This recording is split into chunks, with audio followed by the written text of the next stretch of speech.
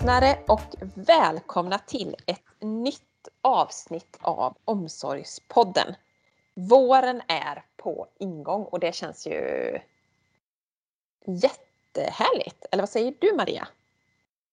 Ja, hej. Jo, men jag håller med. Det är ju helt underbart att vi slipper snön och kylan och gå mot varmare klimat helt enkelt. Ja, lite varmare tider. Underbart.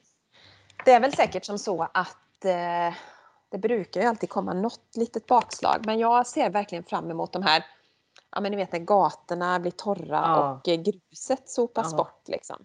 Det är ju en viss känsla med det. Ja, men det är det. Det är härliga tider framför oss. Ja. Mm. Idag ska vi köra vad ska vi kalla det, Maria? En speedpodd. Skulle man kunna säga så? Ja, men det tycker jag är rätt ord. För vi kommer ju köra på lite, inte att vi pratar snabbare, men vi får ett lite kortare program helt enkelt. Ja, men precis. Vi har fått förmånen att bjuda in Simon, våran kundansvarig på Pulsen Omsorg, som har massa att göra. Så vi ska spela in ett litet kortare avsnitt med Simon helt enkelt. Hej Simon och välkommen till podden. Hej, tack så mycket. Hur är läget? Det är bara bra, faktiskt. Ja, härligt. Och våren är här och det är ju fantastiskt gott. Du, nu kom jag på en sak. Du måste ju gilla sopade gator från rullgrus med tanke på att du cyklar. Nej, inte sopade gator. Jag gillar ju skogen. Inte rena asfaltsvägar. Jag kom på det nu. Men det är fantastiskt gott att bli av med snön och isen och kunna ge sig ut på en cykelrunda. Absolut. Ja. Men Simon, cyklar man även på vintern när det är snö ute alltså, i skogen? Ja, man cyklar året runt i skogen. Det går att cykla i skogen även om det är snö. Det går upp till ungefär 10-15 centimeter. Sen blir det lite jobbigt. Aha. Grymt. Ja, varmt välkommen till podden i alla fall. Simon, du jobbar ju som kundansvarig hos oss på Pulsen Omsorg. Kan vi börja med att du presenterar lite? Vem är du? Ja, jag är en galen värmlänning som flyttade till Borås för kärlekens skull. Jag hittade en fru i Borås och tänkte att Borås är ett bra ställe att bo på.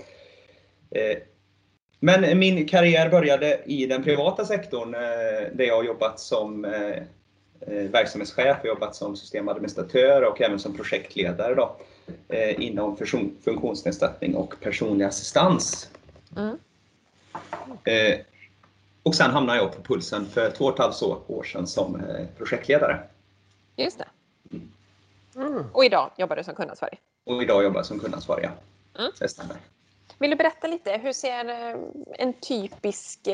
en typisk dag ut för dig som kundansvarig hos oss? En typisk dag naturligtvis att svara på mejl som kommer från våra kunder dagligen. Och naturligtvis ganska snabba svar, ibland går det inte det, men en regel att svara inom 24 timmar är ju det man vill uppnå.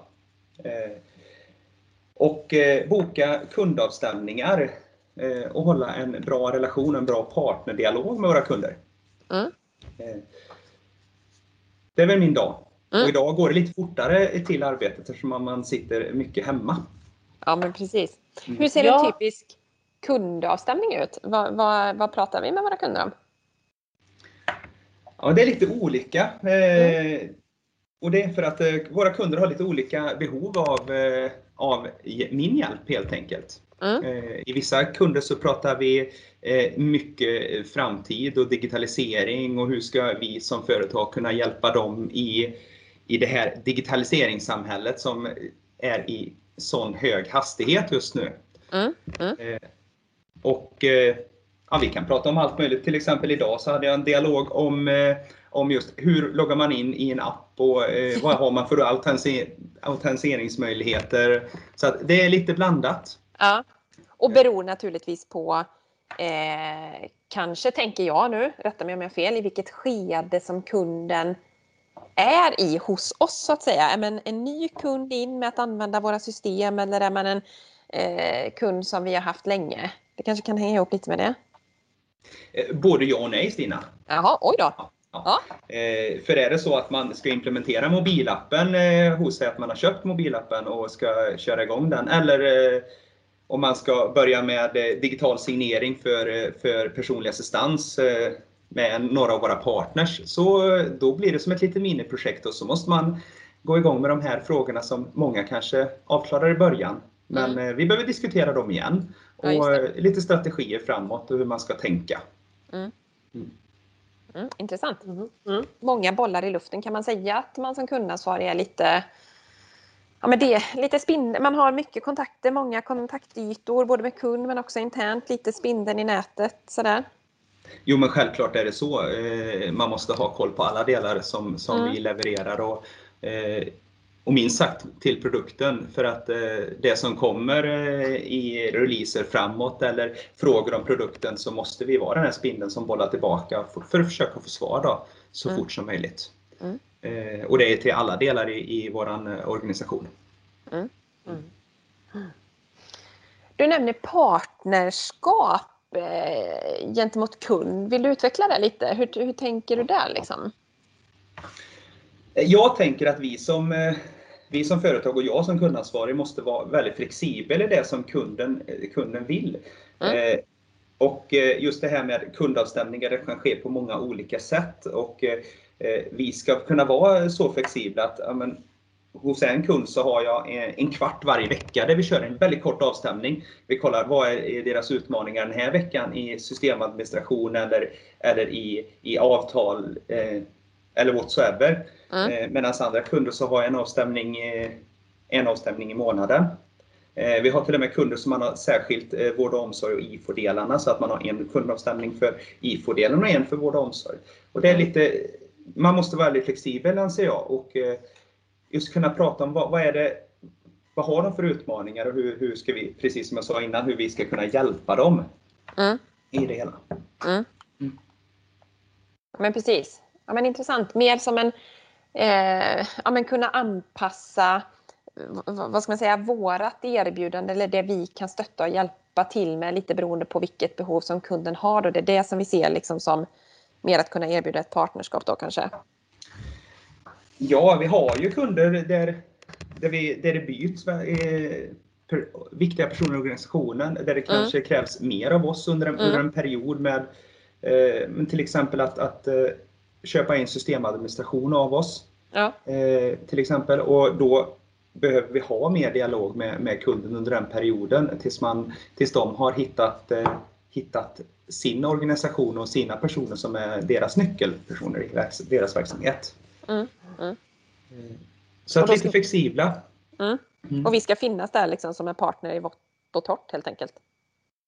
Ja, precis. I vått och torrt. I vått och torrt. Ja. Kundrelationer då? Vad skulle du säga är liksom, hur ser en riktigt grym kundrelation ut? Eller vad är viktigt? Så, kanske en knepig fråga. Vad är bra ingredienser i en bra kundrelation liksom? Nej, men ett gott skratt ibland, och att man kan liksom, att man har lite humor och sånt, tycker jag är gott. Sen är det är väldigt tråkigt det här med våran pandemi som vi är mitt uppe i just nu, att vi inte kan vara ute hos kunderna. Jag vill vara ute hos kunderna och se deras arbetsplatser och vara hos dem mer. Tycker jag mycket värt. Det går ju bra att köra via online-möten och så, och det gör vi i vanliga fall, men just att vara ute, det saknar jag. Och det är väl det som också skapar den här ännu tajtare relationen, just att man kan ta och köta lite över kaffeapparaten eller på en lunch eller något sånt. Nej, det tror jag med, Simon, är superviktigt att kunna ha den här närvaron och dialogen, att det liksom på något sätt är viktiga bitar i en kundrelation. Ja, absolut. Vad mer då? Kommunikation. Ja, kommunikation. Vad ska vi säga om det? Det finns naturligtvis olika vägar till kommunikation. Och jag kan ju tycka att den bästa vägen är faktiskt det vanliga samtalet. Men ring mig på telefon. Kan jag inte svara så ringer jag upp. Jag är ju bättre att prata än att skriva i text, kan jag säga. Mina mejl är väldigt korta ibland och så, men via telefon så blir det oftast mycket bättre tycker jag. Jag ringer hellre upp än att svara på ett mejl. För man får en mycket, det här kringfrågandet och det här med liksom detektivarbetet blir väldigt mycket bättre när man har ett samtal med personen istället för att skicka ett mejl. Men Simon, är du runt om hela Sverige eller är du liksom bara här närmast? Eller hur ser det ut då? Ja, nej men och du tänker på om vi har någon speciell uppdelning och så? Ja. Maria. Nej, vi har ingen speciell uppdelning utan jag har kunder i Jönköpings län, jag har kunder i Bohuslän och Värmland och även upp mot Stockholm och Uppsala. Så att det är lite blandat. Och det är ju en mix av olika kunder också då, tänker jag. Storlek och behov och allt det där som vi pratade om innan med. Så klart att det varierar jättemycket. Ja, precis. Jag har ju en kund som har där kommunen bara är 3-4 tusen invånare och så har jag kunder där vi har 100 000 invånare. Och det är ju, alltså deras behov är ju lika stort för de kräver ju fortfarande ett lika stort verksamhetssystem. Men däremot så blir ju utmaningarna kanske ibland större när det är stora kommuner. I alla fall när vi håller på att implementera nya delar. Superintressant Simon och jättekul att du ville bara snabbt dyka in hos oss här i podden och dela med dig av dina erfarenheter och ditt arbete som är grymt på Pulsen Omsorg. Vi säger tack och hej till våra lyssnare och så hörs vi igen om ett par veckor. Ha det gott! Hej då! Hej då! Hej då!